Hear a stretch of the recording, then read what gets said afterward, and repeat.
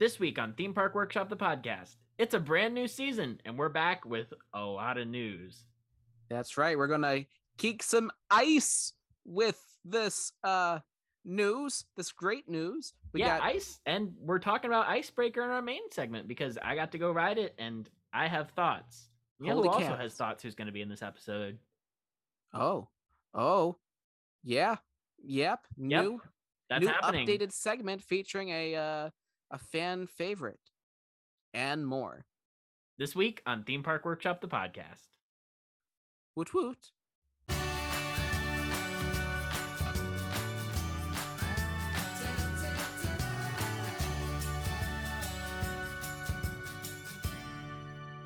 Hey, howdy, hey, viewers, and welcome to Theme Park Workshop, the podcast. We are back for a brand new season of the podcast, season 2, actually. And of course, I'm your host, Jonathan Edward, and my co-host, well, I'm a co-host too, but my co-host, Adam Johnson, is here with me. Adam, how has your break been? Well, it's very nice to see you. That's my Arnold Schwarzenegger impression because we're talking about SeaWorld and Icebreaker. But yes, my break, it's been wonderful. I've been playing a lot of Nintendo Switch. I've been thinking about watching a lot of movies and not watching them because I'm on my Nintendo Switch and doing work. And did I tell you about the Nintendo Switch? It's a wonderful console, and RPGs take up a lot of time. You know, there are worse ways to live.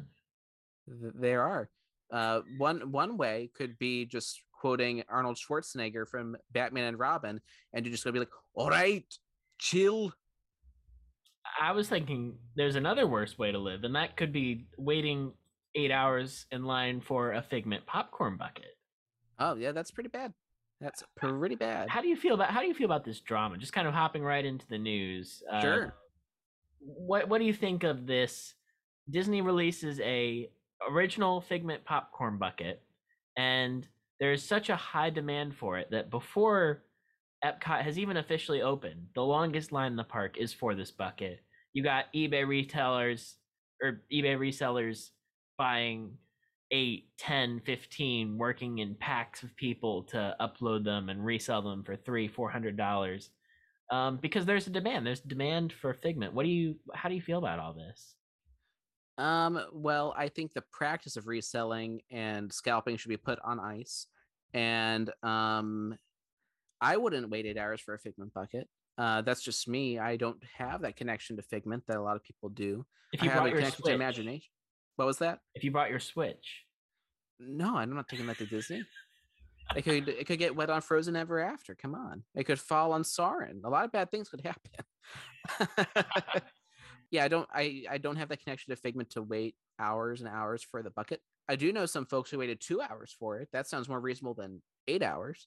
But it's the same thing with video games, though. Like people trying to pick up their PlayStation 5 or their Xbox Series, they can't because people who are only in it to resell them are taking up a bunch of space for everyone else. I do think it's good though that some good came out of it, where I believe, I don't know how much it was, but a lot of money was raised for charity because someone, as a joke, drew a very bad picture of the Figment bucket and put it on eBay just to see what would happen, and a lot of money was raised, and so that's good, and I'm glad people who got it, who wanted it, they got it. You know, I don't want to yuck your yum. Yeah, no, I agree. Charity is always good, and I think there's something very grim about the eBay resellers and the fact that Disney has allowed people to make a living this way. As a child myself, when I was very much into collecting theme park maps, I saw that those would sell for like $10 or $15 for opening day on eBay, and I'm like, Dad, I can finance my trip to opening day of Transformers. I'll just pick up 10 or 12 of the grand opening day maps. If I sell them for $10 a piece, I'll have paid for my one-day ticket.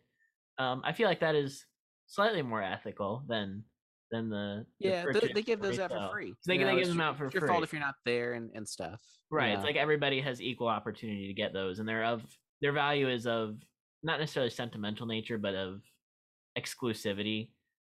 Which kind of ties back. I'd say it's more sentimental than like Galaxy's Edge Spork or a Figment bucket. Although I guess the Sporks were free too, so I don't know. Maybe I'm contradicting myself. The sporks were free, air quotes. Well, at first, you bought your food, you got your spork. No, people stole those. Right? Yeah, yeah. They stole those and so they could resell them on eBay. They weren't free. Oh. Sorry. Okay, I forgot the whole thing. That was actually reusable silverware that they gave out the park, not something you could take with No, you. That was no. the thing. Oh, Yeah, right. It was yeah. theft. Good point. Good point. That's why they got rid of them. We haven't recorded in like a month. I'm rusty. No, that's okay. Do you think that Disney got the right idea from this? Do you think that the demand for the Figment popcorn bucket is an encouragement that they should do more with Figment and revamp the ride, or do you think it says Figment is perfectly fine being in its current state because he's already this popular? What's your thought? I don't have Josh D'Amaro's ear, unfortunately. I think Disney has known there's been a some fan base that's passionate for Figment because the Figment pins are popular. They did a Dreamfinder comic book. I don't think it bombed with the Yeah. whole Disney Kingdoms Marvel series. There are some people who genuinely do like the ride. Eric Idle is not one of them, it would appear.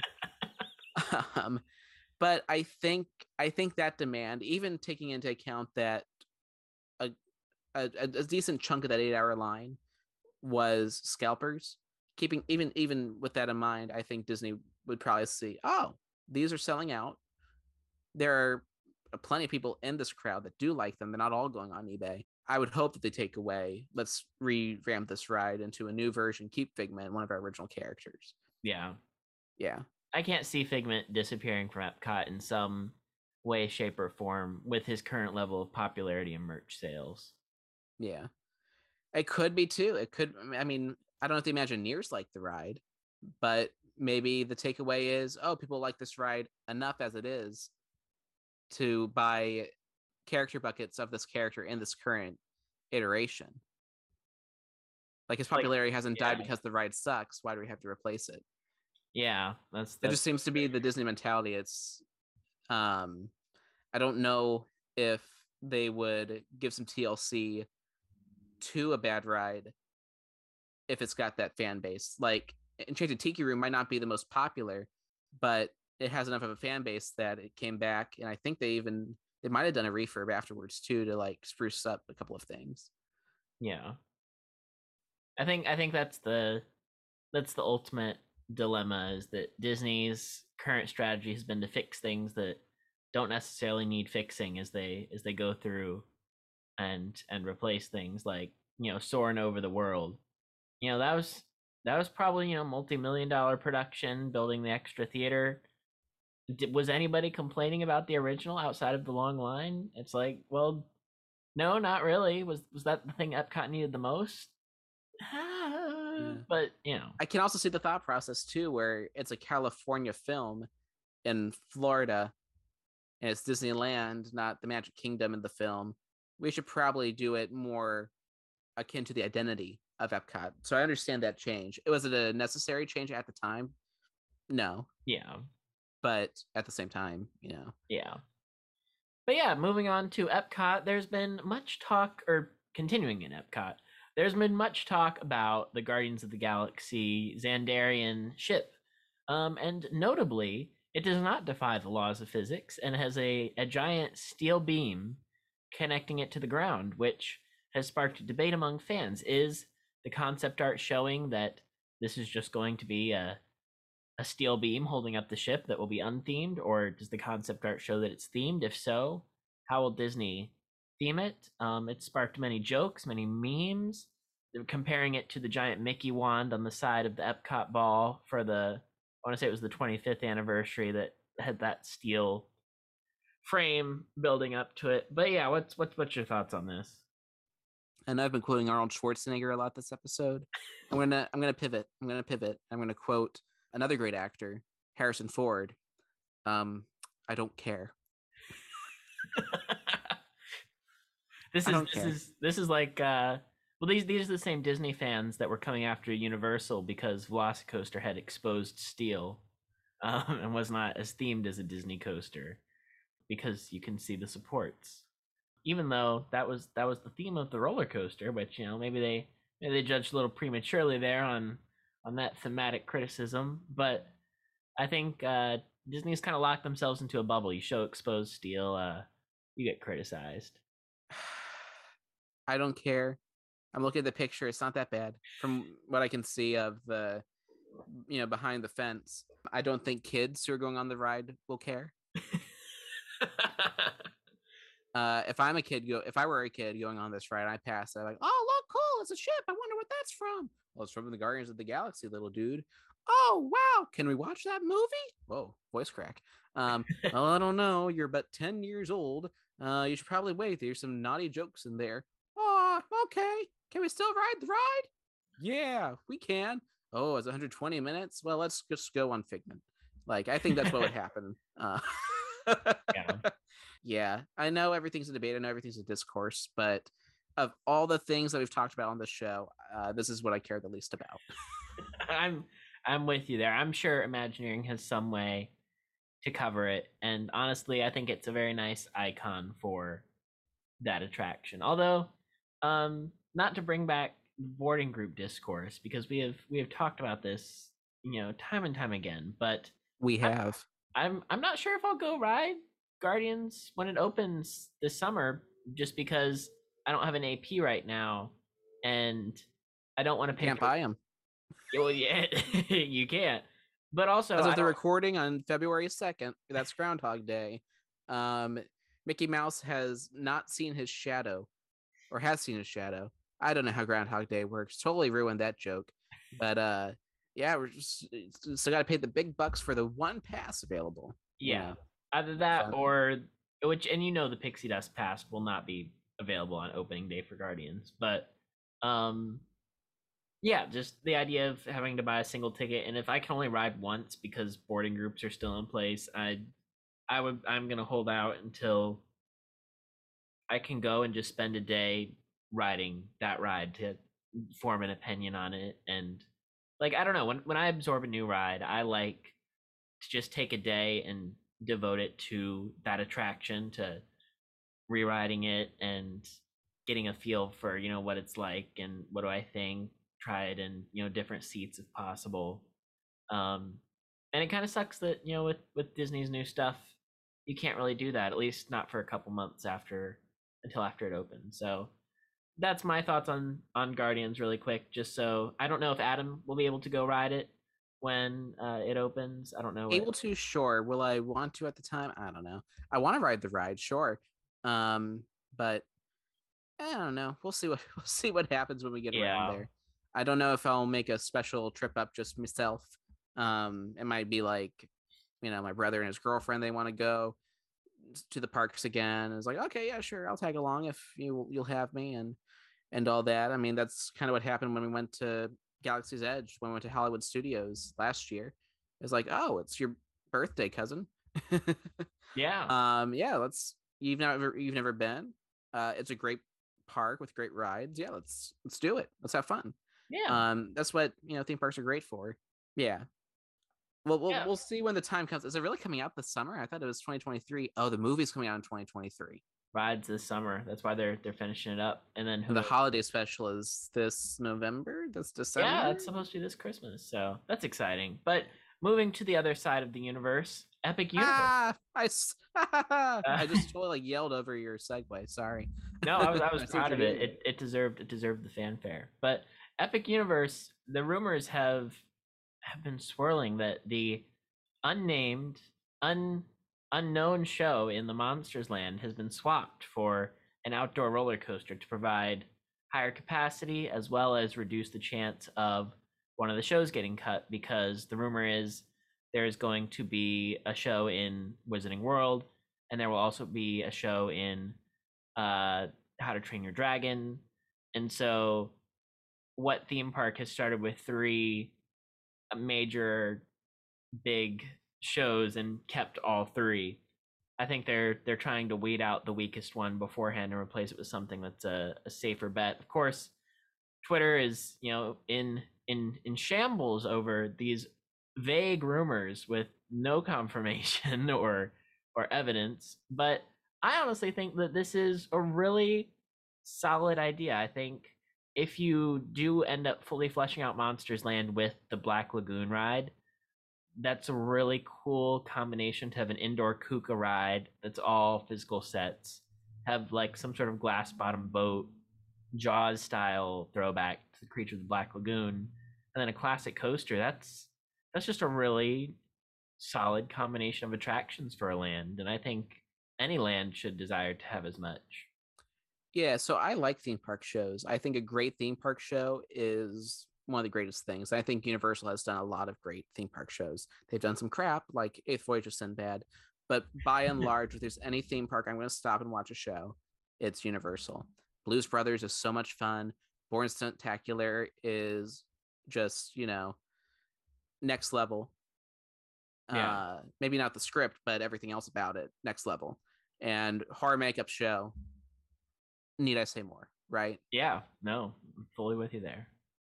So Universal having a park with 3 shows, I think, is an exciting thing. It's Harry Potter show makes sense, or Wizarding World. It might be Fantastic Beasts. Who knows?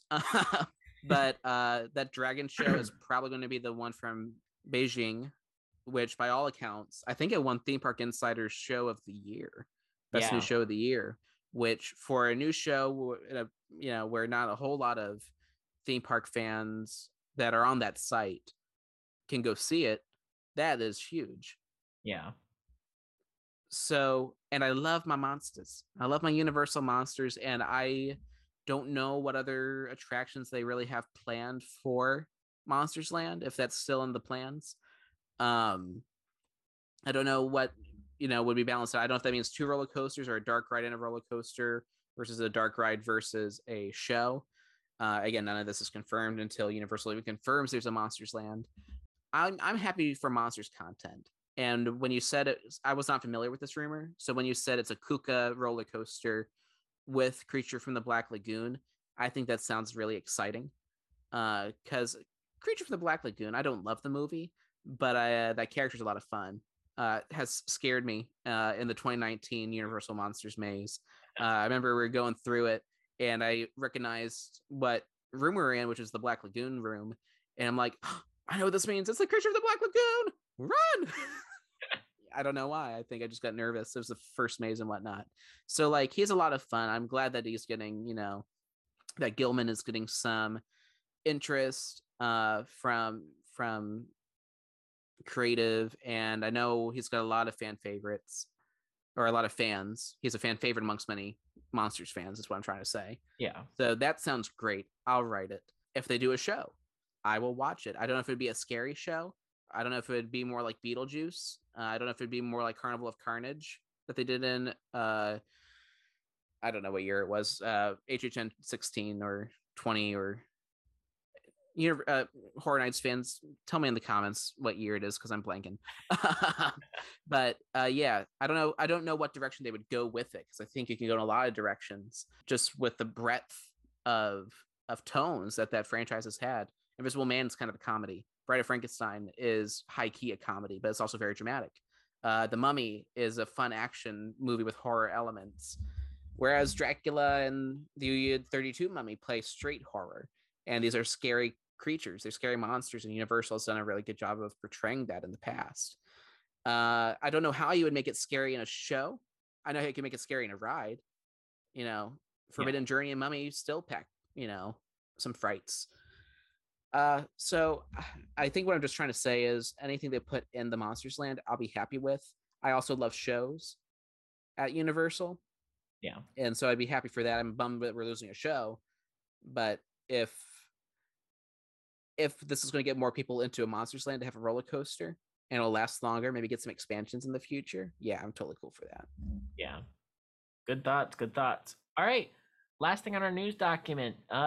SeaWorld is looking to buy out Cedar Fair for $3.4 million, which is kind of big because no, Jonathan, not million, billion. Oh, you're right.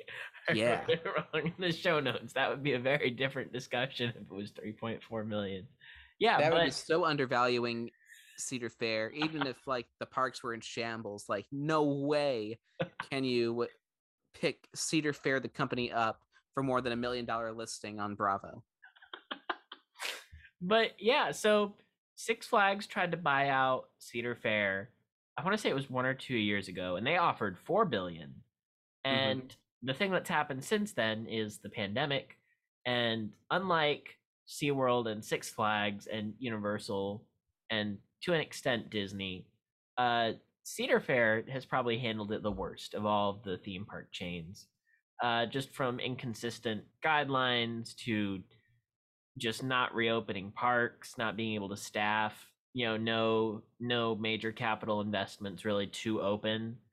One of the things that's kept SeaWorld afloat is all of their parks have these big new attractions that were anticipated right before COVID. But what SeaWorld has also done is they have put themselves in the black by really appealing to locals and offering, this new structured pass system. I know SeaWorld has tons and tons of events. It seems like they are throwing everything at the wall, from introducing Howl-O-Scream in Orlando to bringing in all these concerts. Like every festival, I feel like there's 20 acts announced, and there's a culture and an atmosphere to it, and I see it on Twitter.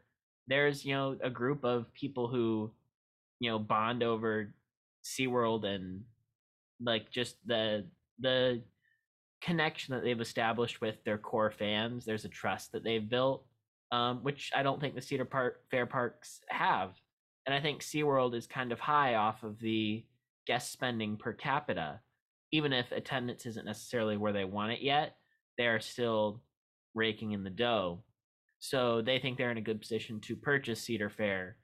I know the big concerns from a lot of people are that if this happens, SeaWorld won't be able to spread their capital as widely, because you don't have the you wouldn't have SeaWorld opening a major coaster in every park like you currently have, because if you have all these extra Cedar Fair parks, all of a sudden, new attractions in your home park is going to be a lot slimmer. And then the other argument is that it would take away from the aspect of competition, especially parks that are close to each other, like Knott's Berry Farm and SeaWorld San Diego, as well as Busch Gardens Williamsburg and Kings Dominion in Virginia. Parks might get cut because they are so close and consolidated, as does happen in mergers. So that's kind of the nature of the situation. Go ahead and give your thoughts on it, Adam. Yeah. The first thought I had when I heard it announced, after I went, what? After that thought, my first thought was, those brands to me seem so different. SeaWorld is about, and whether they succeed at that, that's up to debate. But what they've been about is learning about animals and thrill rides that are access points to that learning. You see that at SeaWorld Orlando. You see that at Busch Tampa. I'm sure you see it at the other parks, the other regional parks. I just haven't been there to confirm or deny, but I'm fairly positive that that's been the way that they have gone. That's how I feel about Sesame Place. No, not really. I'm shaking my head. Yeah. It's the odd duck, but yeah, I get what you're saying. Yeah. So that seemed odd to me at first. On the other hand, it kind of does make sense, because what SeaWorld and Busch Gardens have done to really stand apart against a Universal or a Disney, which at least in Orlando and Tampa, you see what other parks in the area. Well, you got Fun Spot, okay, but then you got Universal and Disney. That's really, I've always seen that as the competition for SeaWorld Busch. But what makes them stand apart isn't the animals, that's their added value, but what keeps people coming back is the roller coasters and the thrill rides. And they make some great ones that, oh yeah, that kind of does feel like a Cedar Fair, Cedar Point kind of thing. Maybe not trying to break records with each one in the way they were trying to do with like Top Thrill Dragster. That's a Cedar, right? Yeah. Okay. But they have gone quite a ways to make thrilling roller coasters for coaster fans in the same way Cedar does. So that does make sense. I'm looking over the Bloomberg article again, because that's who broke it, Bloomberg, which they really don't report on this acquisition stuff unless they can really back it up. So this is not a rumor. This is pretty close to legit. Yeah. It's not just like, maybe this could happen. It's like, nah, this is Cedar Fair's even acknowledged it. They said it was unsolicited. They just offered the money. We're talking about it. At the end of the article, it says the potential deal also indicates that consolidation may be ramping up in the theme park industry, which remains fairly fragmented in the US, despite being dominated by a half dozen major players. I think we can all imagine who those are. SeaWorld, then says SeaWorld and Cedar Fair have both been subject to takeover speculation through the years. So with that sense in mind, my very not a theme park expert here, not an industry expert. This is me just taking my guess. Is they're kind of doing a Dawn of the Planet of the Apes thing, apes together strong. Both of these guys, who have been subject to takeovers, it's like, what if we just kind of merged? What if we teamed up? We can help each other. Yeah. I don't think it's going to be that symbiotic relationship because SeaWorld's the one buying Cedar Fair for 0.3 billion more, I think, than their current market value. So there's that. They obviously see that there's a potential value in it.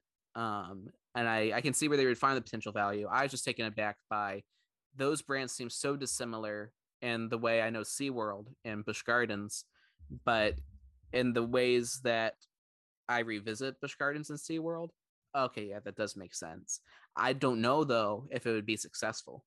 Yeah. I think that's a big question mark in everyone's minds. Yeah, there's a fear of consolidation and monopoly and whatnot, especially like January was full of acquisitions that Bloomberg also reported on, like Microsoft buying out Activision Blizzard, two major video game companies, and Sony just bought the folks who put Microsoft gaming on the map with Bungie.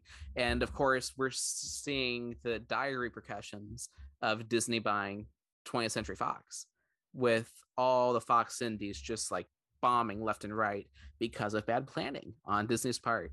So yeah, we're seeing in real time how this is a really bad thing. And I'm not going to say that this is worse, because I don't know if it's better or worse, but I can see how this might be more of a mutual benefit. What's the verb form of benefit? It's a mutual benefit. It could be a mutual benefit for Cedar and SeaWorld, because both have had rough financial periods. Yeah. SeaWorld, especially after Blackfish, Cedar, especially after the pandemic, that they could probably kind of take from each other's playbook to improve both. Yeah. I think that's what would happen. SeaWorld's, as you said, we're going to get less into SeaWorld, probably. We're going to get less into Busch Gardens, probably, as they work to kind of help Cedar. But they'll probably also take from Cedar, like, oh, here's some great roller coaster, things we can do, or regional park things we can do. Or maybe they'll take like, hey, maybe we'll close down this Cedar Fair park and just transfer some rides to our Busch Gardens, and they could do that too. Fill them out, because you're buying all the assets, and that's a lot of roller coasters. Did you say that Cedar owns Knott's? Cedar owns Knott's. Knott's is part interesting. Of Cedar.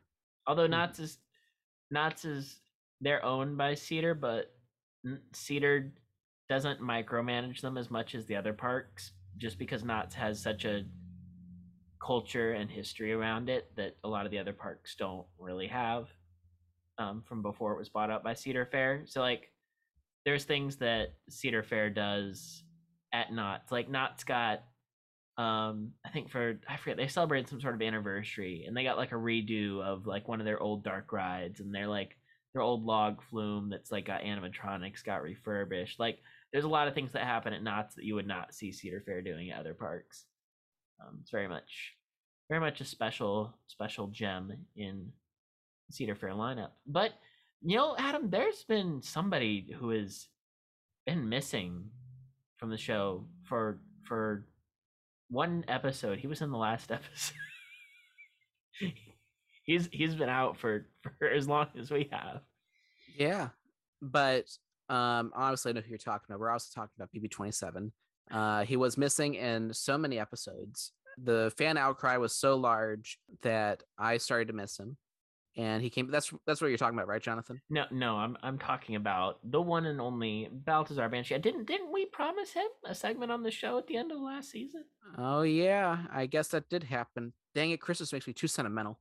All right, Banshee, take it away. Hello, imbeciles and intellects all alike. My name is Baltazar Banshee, and this is the Baltazar Banshee Beat.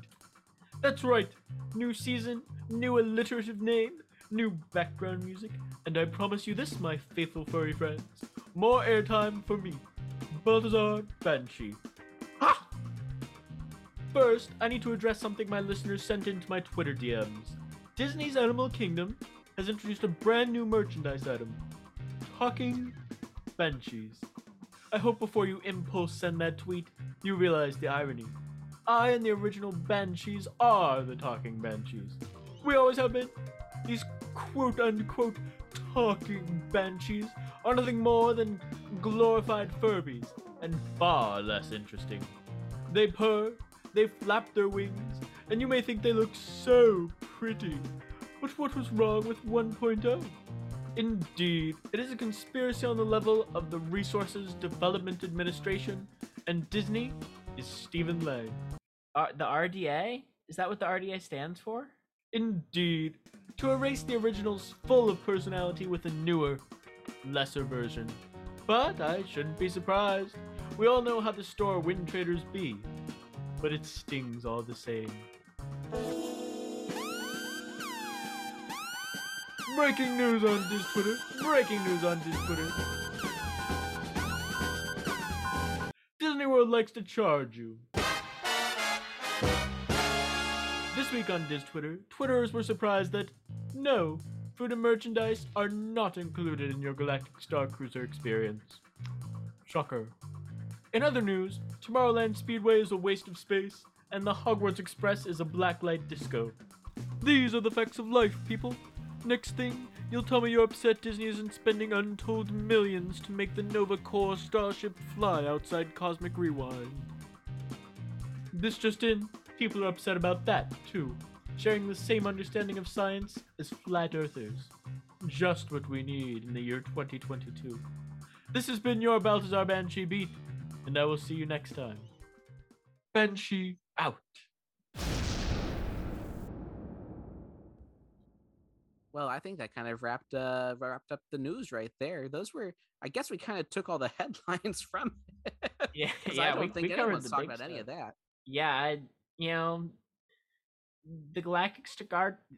Whoa, Galactic Star Cruiser. That is a whole another can of worms that we are not going to open tonight. No, that is going to stay closed. But thank you for the update, Balthazar Banshee. I'm looking forward to the next installment of the Balthazar Banshee Beat. Like the name, like the music. I'm iffy on you, but new season, new rules. It's like Scream 4. Yeah, this podcast is as good as Scream 4, and Scream 4 is great. Scream 4 is it's beautiful. We have to make clear our opinions because I know a lot of people have unnecessary hatred for that film. But before we get too off track, Icebreaker.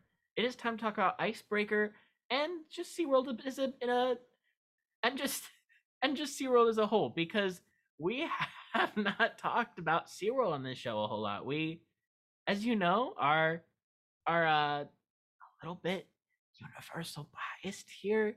Our topics just tend to go towards Universal, which may or may not have to do with the fact that we have Universal passes. But lo and behold, SeaWorld has opened a brand new roller coaster, and any new roller coaster in Orlando is worth talking about, unless it's that coaster they imported at Fun Spot that nobody talked about because it's a Fun Spot import coaster. But yes, Icebreaker. I've never been to Fun Spot, so I wouldn't talk about it. You haven't been to a water park, so we're going to do a water park episode when you go to your first water park, my friend. I can't wait to experience it in 2030. For legal reasons, that's a joke. I will be recording Adam's first drop on one of the Dropbox water slides, just so you know. Okay. So what were you saying about the Iceman Cometh? Yeah, so Icebreaker is the newest coaster at SeaWorld Orlando. It was originally slated to open in 2020. That did not happen because of the COVID-19 pandemic. And so now it is finally opening. This is a coaster built by Premier Rides. They're known for their launch coasters, specifically, I think West Coast Racers is their probably biggest, most famous work. Um, but they also worked on Revenge of the Mummy at Universal. They Huh. have good launches, and I think SeaWorld has been known for building B&M coasters in the past. They work with B&M, and that's about it. Other parks they've worked with people like different manufacturers in the past, but usually it's Mack rides. Mack built all their Journey to Atlantises. Mack built their Manta in San Diego.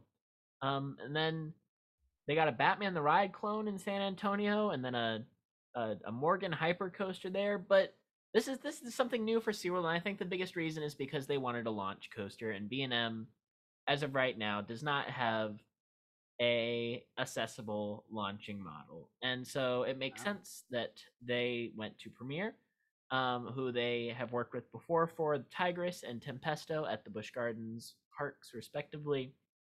And I gotta say, this is a really unique coaster. I really enjoyed it, and it's it's a great fit for the park, I think. And I don't know how much do you know about this coaster, Adam? Because I know I wrote it today, so I have a lot to say. But Yeah. why don't you go So ahead and update the viewers on what you know about this? so yes, obviously I've not ridden it. I don't have a SeaWorld pass. I have a Busch Gardens pass, but not the one for SeaWorld. Because I guess there's a duo. Anyway, that doesn't matter. That's not Yeah, important. What is important is, yeah, I've not ridden it. I have seen the ride video quite a few times, and the first impressions I got was it looks like a fun coaster. It doesn't look like a game changing coaster. Not that everything has to be game changing, but like Mako left a big impression. Manta left a big impression. Icebreaker looked like, okay, this is kind of the filler coaster, and the way, say, Cobra's Curse is. yeah, Although maybe that's my favorite Cobra's Curse. It always has the longest line. But like Shikra at Busch Gardens, that's a big roller coaster. And Montu, these are, and Cheetah Hunt, those are headliners. This kind of felt more like the one that's off in the corner, and when there's more roller coasters, it'll make more sense in the grand scheme of things. That was my first impression when they announced it. That said, it looked like fun, but didn't look like something that's going to get me to SeaWorld to pay $100 and whatnot. yeah, That was my first impression. That's what I know about it. I yeah. also didn't know what the purpose of the switch track or the track moving into place. I don't know if that was going to help them in the long run with capacity, or if that's going to cause more capacity issues down the line. But as a guest on the ride, I could imagine that it wouldn't make any difference really to the ride experience. It's just kind of there. But I you've been on it, you've yeah. done it several times. So I'm just going to ask you questions as you go around. So, what are your, I don't know if you gave your first impressions already. You said a lot, but what were your first impressions or first specific impressions? It's a very creative coaster, and I think in today's coaster landscape, if you're not building something that's biggest, tallest, fastest, unique is the way to go. And this is unlike anything else we have in Orlando. So in that sense, I think absolutely brilliant. There is a really fun. I know you talked about the side track. That's such a unique way to start the ride because like you pull out onto the side track and then like you slowly move into place, and then all of a sudden you launch right backwards. And you mentioned what the reasoning is for having that. It's so that they can run two trains on the track. Mm, If you didn't have the switch track, you wouldn't be able to do a slingshot launch, gotcha. where it goes backwards and forwards because otherwise, um, like you have to switch somewhere. You could do a Hagrid style turn like how it does for its thing and do a slingshot launch from that, but they just decided to do the switch track, and I think it works because it allows you to go. You ultimately get launched four times: once backwards, once forwards, once backwards again. That brings you to the top of the spike, and then the big one that takes you through the rest of the course. I don't know. I think just launching back and forth four times is a really satisfying experience. That's not something that you usually get on a roller coaster. Just get to go on the same piece of track, and then you still get like a decent roller coaster experience after that. And it also warms up kids too because it doesn't start bringing you up a certain height and then the first thing that you experience is a big drop. It's like Yeah. the first thing you experience is a backward launch. You're like, oh, okay, the coaster's kind of gentle, and then it goes forwards, backwards, and then by the time you get to the big launch, you're fully locked in and having fun. And as far as SeaWorld's coaster lineup, it goes Grover and then Journey to Atlantis, which is not really a stepping stone coaster because it's so little coaster. And then you got to Right. choose Kraken, Mako, or Manta, and all of those are so intense. So I totally understand why you would say this isn't a coaster that's going to bring you out to SeaWorld. But as far as what was needed in their lineup, I think this was absolutely necessary. Yeah. And I don't think if Iron Gwazi was being built and opening at the same time, I wouldn't have drawn the comparison. So I'm thinking if you can only go to one of these places to experience a new ride, you're going to go to SeaWorld or going to go to Busch Gardens. I Right. think most people are going to be drawn to Busch Gardens to experience Iron Gwazi, which terrifies me way more than Icebreaker does. So actually, maybe I would take the SeaWorld ticket over the Busch Gardens ticket because I look at that and I tremble. Um, Icebreaker, it looks fun like a Cheetah Hunt or a Hagrid's. But one thing I was noticing uh, the past time I watched a POV was that it resembled Tigress, but in a more family coaster kind of way, where there is the back and forth launch. There is the orange track, funny enough. Yeah.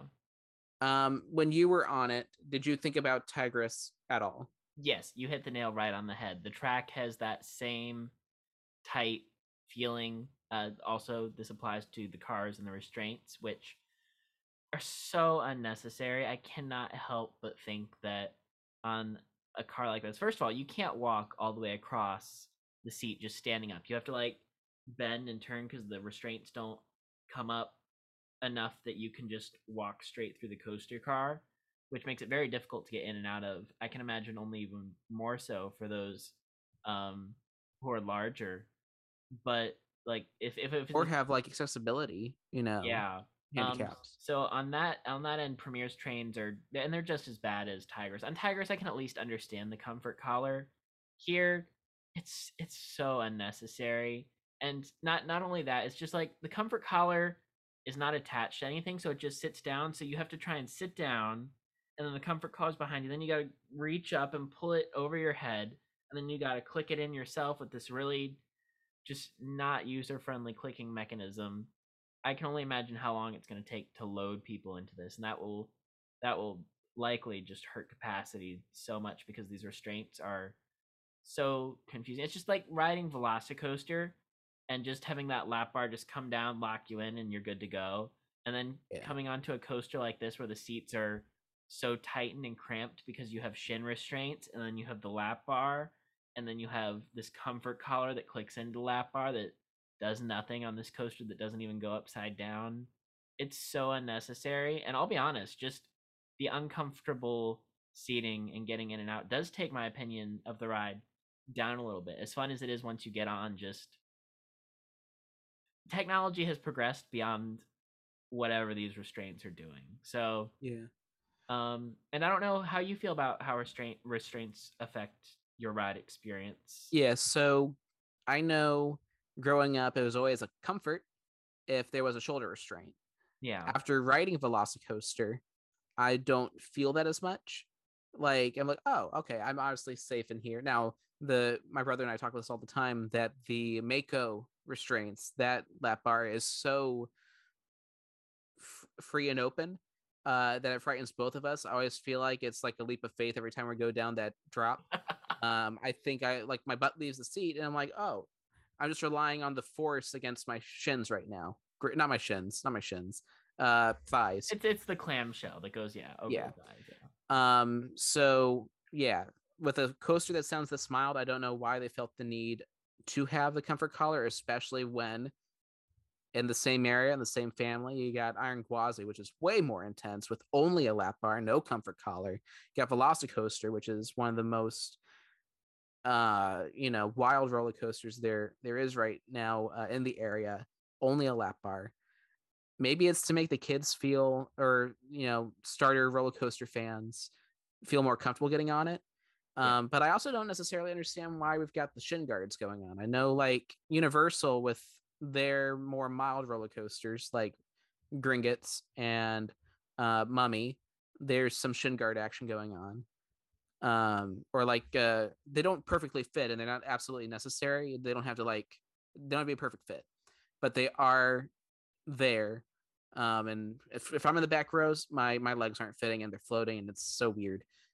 So it is weird that on this roller coaster though that they felt that was necessary. Yeah. Do you know why they would have felt that was necessary? I think it's just Premiere. I just think they haven't innovated the same way as the other companies. Maybe there's restrictions on what restraints have been patented by other companies, and so they're working with what they have. But yeah, these trains just I can only imagine, like, even when there were a few people there today, it's still just people being confused by how this works. And like even with the over the shoulders on like Cheetah Hunt or Sheik or the BNMs, it's such a simple, like, you see the flat little piece, you click it in, boom, you're done. This one is like, Yeah. you've been on Tigris, so you know how the Yeah. colors works. It's that weird style click thing, and there's no like button that you, or there's no tab that you pull. You have to like push down on the metal thing and then weave it out. It's just a disaster from a Yeah, design but as you're perspective. saying with Tigris, it kind of makes sense because there is that suspended It does go inversion upside down. element where, yeah, that collar is definitely there for your comfort Yeah. because you probably freaking the heck out if you were hanging. I can't, I don't do that ride like at all. I've rode it once and it was just too intense for me. That's kind of one like I'm really like nervous about getting back on it. And getting out of that section was probably a contributing factor. But does Icebreaker, you said, doesn't even have any inversions, does it? No inversions. Hmm. So it's yeah, like I said, I mean, I wasn't a fan of Tigris's restraints. But this, you asked if I thought of Tigris while riding it. Yes, as far as the tight turns and everything, it has the launch feels similar. The back and forth to it, the orange track. It's hard to not think of Tigris. But I cannot say enough how perfect of a fit this ride is for the park. I just wish the seats were more accommodating. And honestly, bravo to SeaWorld for making this a full circuit coaster and something that they can have one train loading in the station while the other one runs the course. Because while I was there, it would be like perfect timing. Like as we finished up loading in the station, the next train was pulling right in. And so that's going to lead to maximum efficiency on what I imagine will be a very popular coaster with families. I will say, I don't think you were talking about how Cheetah Hunt is kind of like a standout coaster at Busch Gardens. This does not serve the same function as Cheetah Hunt as far as marketing. I feel like Cheetah Hunt was a lot bigger just because of, I think thrill wise, Cheetah Hunt and Icebreaker are very similar in terms of the thrills that they provide. Cheetah Hunt was a much bigger project for Busch Gardens in terms of scope and scale and the Yeah. breadth of how long it is. Well, that's your magnetic Icebreaker, launch too. yeah, And they're building a whole exhibit with it. yeah. Icebreaker very much feels like we got the budget for this project and we didn't really have any money other than to build the coaster and give it. I mean, the station is bare. The line, there's like one graphic on the wall, the rest of it is just switchbacks. This is very, I mean, it feels like Six Flags plus as far Hmm. as presentation. Still very confused about the idea of Icebreaker as far as a theme for this Yeah. coaster. I mean, you can say it's like close to Wild Arctic, which is a whole nother story. So it makes sense that, like, okay, Arctic, we're trying to put this Arctic area together. We're expanding that. What are we gonna do? Icebreaker, okay, thematically that makes sense. Why are the supports teal and the track orange? Um, and as far as theming around, like, everything is themed to like those crates that you always see when you see the Arctic or the Antarctic in movies. Like you see these giant, crates with like the ridge texture. That's how the gift shop is themed. That's how the control booth is themed. There's some original music in the queue, which is nice. Yeah, I know a friend of ours, Landon, one of our patrons. He was very yeah, patron and a friend. He was talking about that too. He really liked the soundtrack. Yeah. So in that sense, like, they did more than the bare minimum, but I mean, let's be real. The theming here is essentially non-existent other than the name. And I think I want to say the reason they chose the name Icebreaker from what I can tell, is because of the spike. The Mhm. spike is the standout element. It's the one that's featured in all the advertising, the 110-degree whatever they're saying it is. Um, the idea that when you put a spike into ice and you hit it with a hammer, you break the ice, which is really a stretch for a thematic connection. Uh, I don't know. How do you feel? How do you feel about this, especially when taking a look at how Mako is themed and how I don't know. You've seen Infinity Falls, and Yeah. that whole area is absolutely gorgeous. The work they put Mhm. into the rock work and making that feel just so organic and natural to the park. What do you think of kind of a step down as like Icebreaker? So I haven't seen it in person, so it's hard for me to say like, oh yeah, this is definitely my thoughts on this attraction and how it thematically ties in.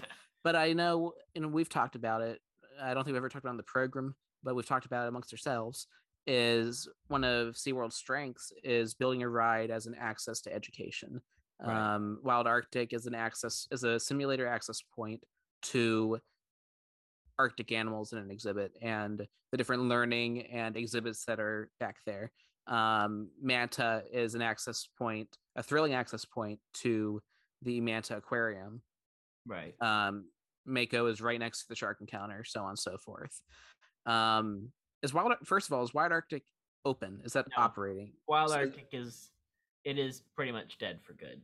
is the exhibit still open? Exhibit's still open, but the current complaint is that you have to enter through the gift shop, so it's kind of a mess because the gift shop is like in this little corner of Nowheresville. Yeah. When you have this grand entrance for Wild Arctic, and then yeah, the entrance to all those exhibits is in the back of the gift shop, and you go through a kind of a jank hallway. But yeah, That's weird because I think they also have a bypass hallway too. yeah, I don't know why they wouldn't use it.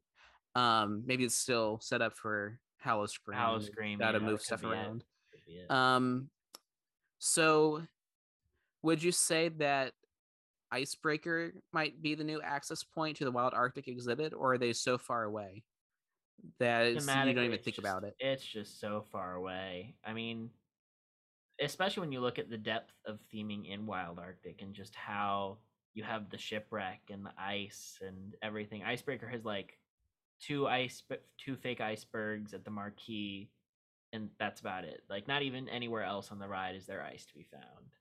Mm, hmm. And there's no like talk about the animals and stuff, is there?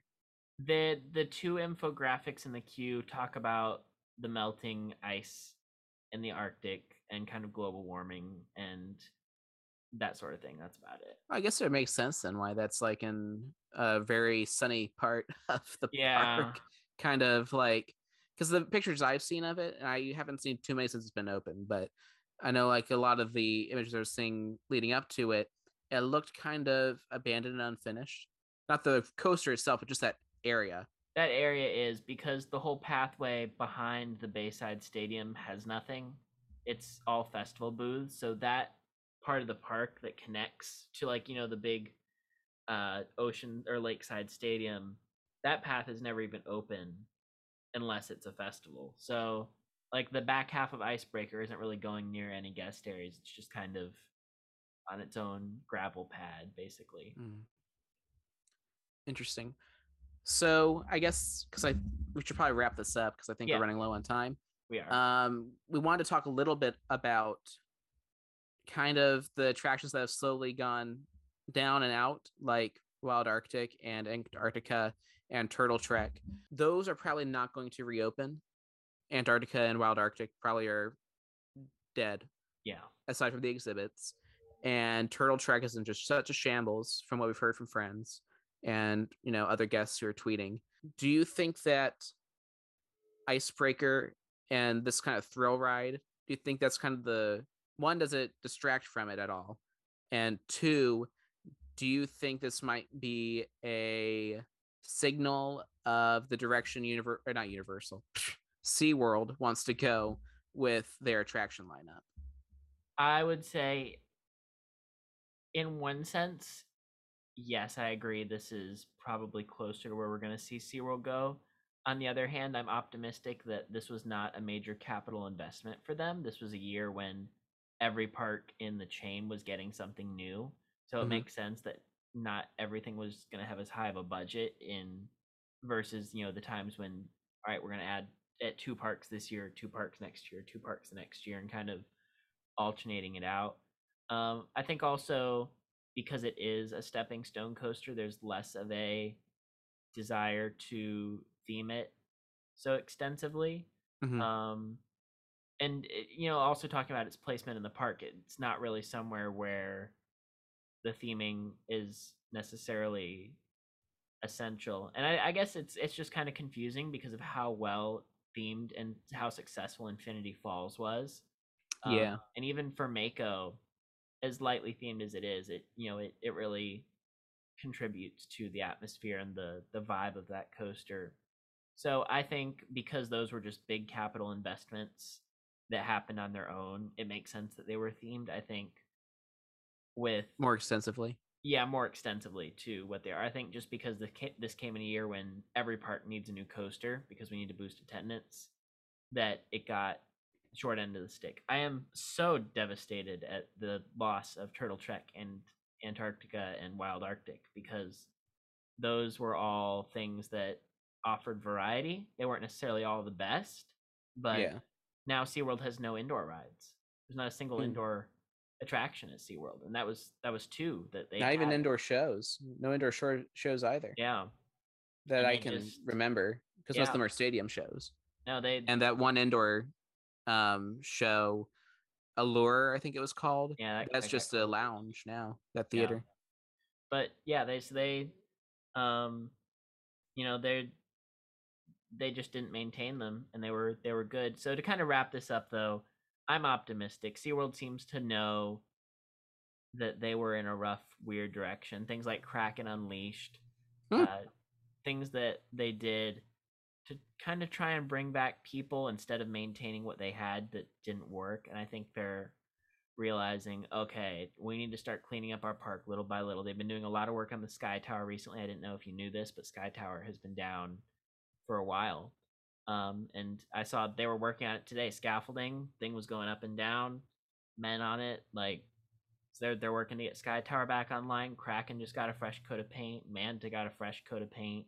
Nice. Um, like lots of the buildings look fresh. The whole front of the park, even though they haven't gotten that full redo with the B&M coaster that was rumored for a while. They opened the Coaster Coffee Company. They've done a good job with social media, fostering interactions, building Yeah, up the social pass media game holder, is pretty good. building up pass holder loyalty, and just I mean, Journey to Atlantis is getting retracked, which was Is something. it really? Yeah, nobody saw that coming, but that's closed right No. now and it's getting retracked. So I think SeaWorld has realized things are not at their best, and deep in my heart of hearts, I hope that we will see Turtle Trek in Antarctica eventually make the rounds once they've cleaned up the mid 2000s, early 2000s things that are getting their refurb now. And that's what I have to say. If you're interested in roller coasters, Icebreaker is worth. If you're in Orlando, it's worth a stop. I don't know if it's worth a trip on its own, but it is a good addition to SeaWorld's lineup. Very cool. Very cool. Yeah, I'm looking forward to riding it, obviously. It's a new roller coaster in the area. Um, and SeaWorld, as you said, has been doing really good for locals. Yeah. I hope that I'm sure that Iron Gwazi is going to do just as well, if not better, for Tampa and the Absolutely. Busch Gardens Park. Which I mean, as we were talking about with Icebreaker, it's very lightly themed, not really any, not too big of a message the way some of the other attractions do. I don't think anything's happening with Iron Gwazi unless it's about crocodiles and You can listen alligators. to the original score. It's already been released by the composer. Oh, I'll have to take a look at it. Yeah. But thank you, Jonathan, for experiencing the attraction early for all of us who are not pass holders and whatnot. Thank you for your opinions and thoughts and insights. Oh, one more thing. Can you rank the roller coasters? Yes. I know you put it on Twitter, but not everyone here has a Twitter or cares to look up your Twitter. I'm So gonna here while we got them. I'm gonna pull it up on Twitter so that I remember what I said and I don't contradict myself. In sixth place we have Grover's Boxcar Derby. An outrage. Outrage. You're gonna tell me we waited like what 20 minutes for that last time we went together? It was Mark 20. I'm pretty sure we waited about 40. but we had nothing better to do at the time. So, but I don't think Adam would actually disagree with me. no, not at all. 5 in 5th place we have Kraken. Yeah, That might be a hot take. It's a very rough coaster. very rough. I don't like it. The layout is just boring. It's it's over concrete, and like when I think about riding Kumba at Busch Gardens, the pacing of that is just eons ahead of Kraken, and Mm-hmm. it's in a much more interesting location, and combine that with the roughness of Kraken, I just don't love it. No, in 4th place we have Journey to Atlantis. I think this is really unique. I can't tell you the number of times I've brought people on the ride, and they're just so surprised by that roller coaster segment at the end if you don't tell them about it. It's very sudden. It is. It comes out of nowhere. You do not expect it, and even though the ride has certainly seen better days, it's still the exterior is gorgeous and it gets you wet, so can't Bring complain. back Beetlejuice music. In 3rd place, we have the new Icebreaker. I think Nice. I I kind of rank rides in terms of rewritability, not necessarily if I think they're the best, but like I will see myself riding Icebreaker more than I'll revisit Journey to Atlantis, Kraken, or Grover, and I think that's why it gets its 3rd place spot. Number 2 is Manta. Manta might have been number 1 on a different day. In recent times, I've found myself unable to ride it more than once or twice per visit, as epic as it is. It is just very intense. I like I don't know. I love Manta to death. It is amazing. The theming is incredible. The pacing fantastic. The experience unique. It is just very intense. And Yeah. it puts your body through a lot. Hmm. And then in 1st place we have Mako. Mako is a joyride. I Yeah. like you just get on that thing. It's floater airtime. There's that sense of freedom. You're over the water. The color is purple, which is like my favorite color. I don't know how it could get any better. Um, it's just a beautiful coaster, and it's the best one at SeaWorld for me. And it does have the extra touch of theming with the sharks coming out above, and it's thematically coherent with the shark area. It's just a solid package coaster, and my favorite at SeaWorld. Very cool. Well, I think that's going to wrap it up for us today on Theme Park Workshop, the All righty. podcast. Thank you so much for listening, everybody. Have a great rest of your week, and we will see you in the next one. Ice Pun.